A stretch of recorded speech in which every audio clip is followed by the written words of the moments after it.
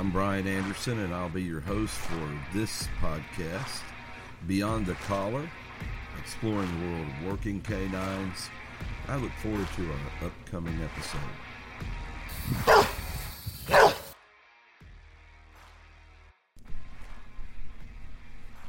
Canine Compass, navigating emotions in dogs. This episode, really important for all my dog training friends out there.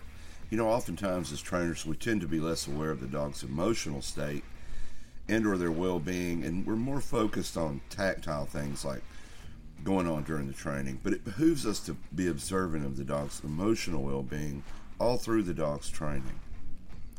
The emotional state of our canine or any dog, it's very, very important. When it comes to training, many of the decisions the dog makes, they're based on his sense of emotional well-being, and they can influence its behavior and his ability to learn. So let's take a few key points that stress the importance of the emotional state of our dog in training. And let's take a look at these things and see how they interplay with the actual training. Firstly, the dog's overall emotional state affects its ability to learn and to retain the material greatly. Dogs learn more effectively when they are in a positive emotional state. So when a dog is stressed, anxious, fearful, their ability to focus and retain information decreases precipitously. Conversely, when a dog is relaxed, happy, and confident, they're more receptive to training and are likely to learn and retain new behaviors a lot more readily.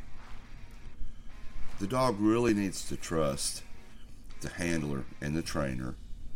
There needs to be a bond built. Building a trusting relationship with a dog is crucial for an effective cycle of training.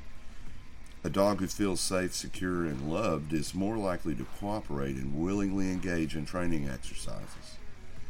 Establishing that positive emotional connection with your dog enhances communication and strengthens the dog between you and the dog, making the training process smoother and more successful. We, of course, need to motivate and engage our dog. A dog's emotional state can greatly impact their motivation and the level of engagement in training and other activities. Dogs that are excited, eager, and enthusiastic are more likely to actually participate, put real effort into learning new commands or better behaviors. On the other hand, if a dog is bored, if he's disinterested or stressed, they may show resistance or a lack of engagement throughout the entire training process. The training methods that prioritize positive reinforcement, reward-based techniques, and respect for the dog's emotional needs help foster a sense of security, confidence, and contentment in the dog. This in turn promotes a healthy emotional state, reduces anxiety or behavioral issues, and strengthens the human and our dog relationship. It's important to note that different dogs may respond differently to training methods and have varying emotional sensitivities.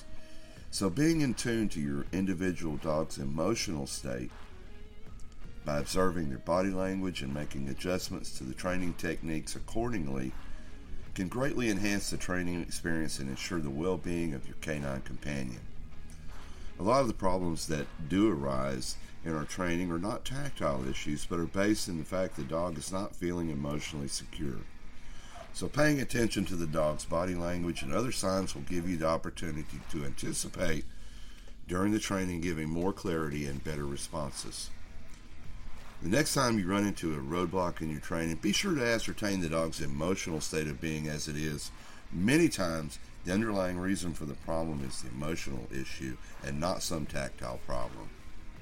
Thank you again for tuning in to our podcast. I'm Brian Anderson. I'll see you again soon.